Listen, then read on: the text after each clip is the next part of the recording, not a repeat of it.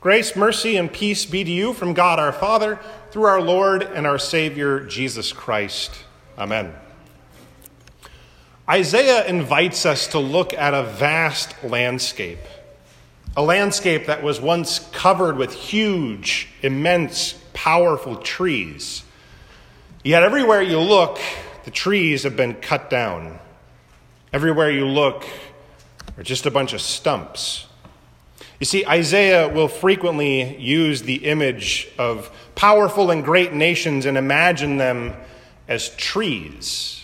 The great kings of the earth are like powerful trees. They are magnificent. They stand above the rest. But in their arrogance, in building themselves up above the world and above others, God is going to show up and cut them all down. And as we stand in this field, surveying all of this wreckage, Isaiah draws our attention to one stump.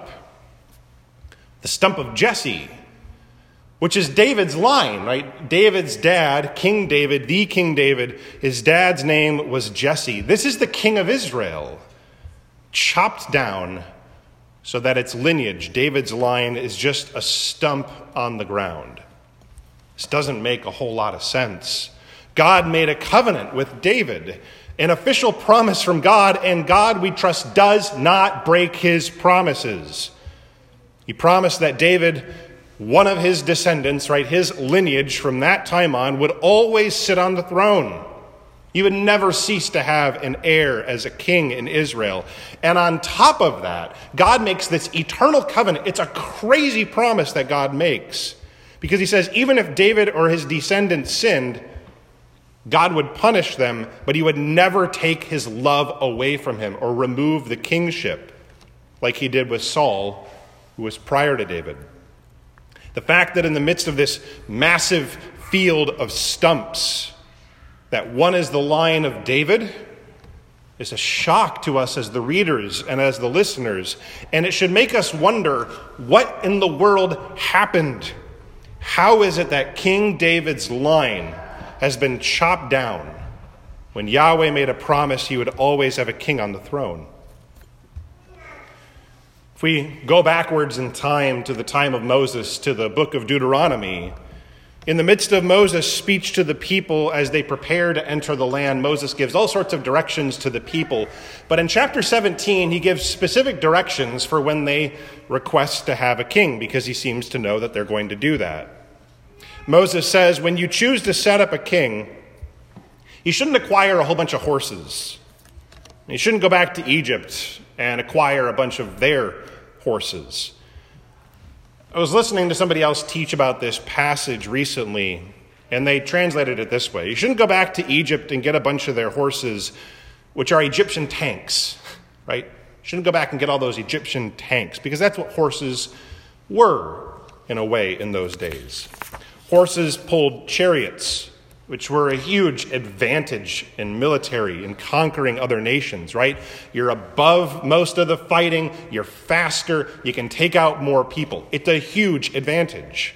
And so Moses tells future kings, don't go after acquiring a bunch of those newfangled military technologies of horses and their chariots, right?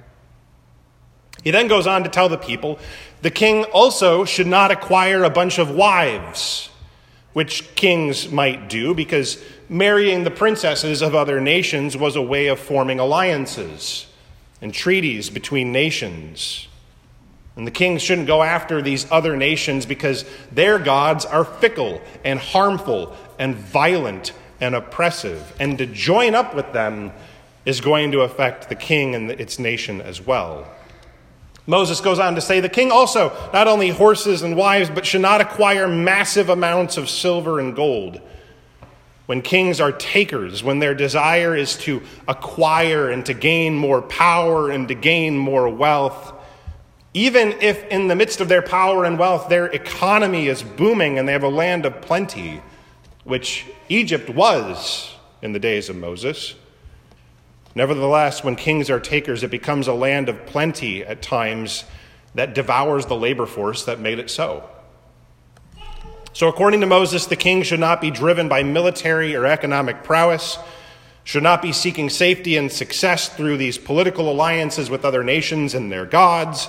What they should be doing is seeking to put an end to harm, to seeking to stop violence and destruction and to promote wholeness and safety. But the luring temptation is that military prowess, economic success, and political alliances will accomplish that, right? Weapons, financial success, this power jostling to get above others is often done in a way that's thought to protect and care for the people. But Moses thinks otherwise. Moses believes that this sort of activity from a king is only going to bring about death. He is convinced that going after all of these things is just going to make more violence and create more harm and will bring more destruction for the people. So we have Moses' words of what a king should or maybe should not be, if you will. And then we start to look at David. Right? We've got this commitment from God, this eternal covenant to David and his family line. And we look at these things in light of Moses' ideals for a king, and things don't look so good. David is a king after God's own heart. It's why God chose David. And yet David becomes a taker. He acquires the wife of another person, using his power without consent, and using his power also to murder and to cover up. David's son Solomon, the next one on the throne, Solomon is often lifted up, even today, as this incredible example of success. I mean, look how wealthy and powerful the guy is, for crying out loud. He receives, in estimates in our dollars today, billions of dollars every year worth of gold. Some estimate like $40 billion of gold in tribute annually, right, every year. And yet Moses' words should be ringing in our ears. The king should not acquire massive amounts of gold and massive amounts of silver. Solomon ends up with hundreds of wives and thousands of concubines. And Moses' words, he should not be acquiring many wives. Solomon strikes up an allegiance with Egypt, marries the king of Egypt's daughter, and starts modeling and acting like Pharaoh. Solomon ends up enslaving a whole bunch of people in Israel. Solomon is hailed as a great king who ruled in a time of peace, but peace for whom? And peace at the expense of whom? King after king after king after king in David's line keeps seeking military prowess, safety through acquisitiveness, and they keep aligning themselves with the other kings, their nations, and their fickle and violent gods. All of them keep jostling for prestige in the known world. And where does it lead? More and more violence. Violence between the nations, violence in the midst of Israel itself. People keep getting stepped on again and again. And these kings put into practice, Isaiah says in the previous chapter, they codify their unjust actions and turn them into laws. So what does God do about this horrible situation? He's patient for centuries. For centuries, he keeps sending prophet after prophet, trying to turn this situation around, but they just keep heading down the same path. And finally, God gets to the point where it's, if violence is what they want, right? If they want to keep acquiring, if they want to keep forming these alliances, I will give you the end result of what it is you want. If they don't want the life and protection that Yahweh provides, he'll give them what they keep clamoring for. And so Yahweh grabs his axe and chops down the lineage of David. Babylon shows up as God's instrument, his axe, and they wipe out Jerusalem. They destroy the throne of David, and they haul David's descendants away into captivity. So what of God's covenant fidelity, right? This is a huge problem. He promised that David would never cease to have a king on the throne, but the throne is gone. And Israel is demolished and in exile. And yet, Isaiah invites us to imagine. To imagine that out of this stump that has been chopped down, a branch is starting to grow. And it's not growing up of its own accord. This is not a people or a king doing the impossible thing that we sometimes say is possible today of, picking yourself up by your own bootstraps. That's not really possible at all. That's not what's going on here. It's not growing of its own accord. It's not a people persevering in the midst of adversity and getting some tough skin and figuring things out on their own. This is Yahweh making life where there was none. This is Yahweh making hope appear where the situation was literally entirely cut off. This is God showing his shocking commitment to his promise that he swore to David. Even though the kings keep contributing to violence and injustice, God is going to make hope spring forth from this stump. Fast forward a whole bunch of years and we end up in the New Testament time. And we see, as we heard in our reading today, John the Baptizer announcing the arrival of a new king. One that's going to bring about judgment in the world. John says, wrath is coming. And who told you, as he talks to the religious leaders, who told you to flee from this coming wrath? The axe is already at the root of the tree. He's going to bring fire. He's going to gather wheat and burn up all that extra chaff. He's going to exercise authority. A king is going to straighten everything out. So repent, get ready, John says. Sounds intense, right? Sounds like the king that John is expecting and preparing the people for is going to be powerful and unafraid to bash some heads together, if you will. Unafraid to use violence to get the job done. But Jesus is something unexpected.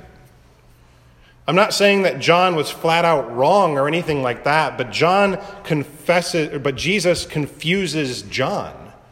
John is a faithful forerunner. He faithfully announces the coming of Jesus, but Jesus shows up and confuses John. You see, John will later on end up in prison for doing what is right and faithful. And from prison, he'll send out messengers to go find Jesus to ask him, are you actually the one? Right? I'm in prison. I was announcing wrath. I was announcing judgment and that you're going to straighten everything out. And I don't see any of that happening. But Jesus comforts John. He says, the blind are receiving their sight. The lame are walking. The dead are being raised. The good news is proclaimed to the poor.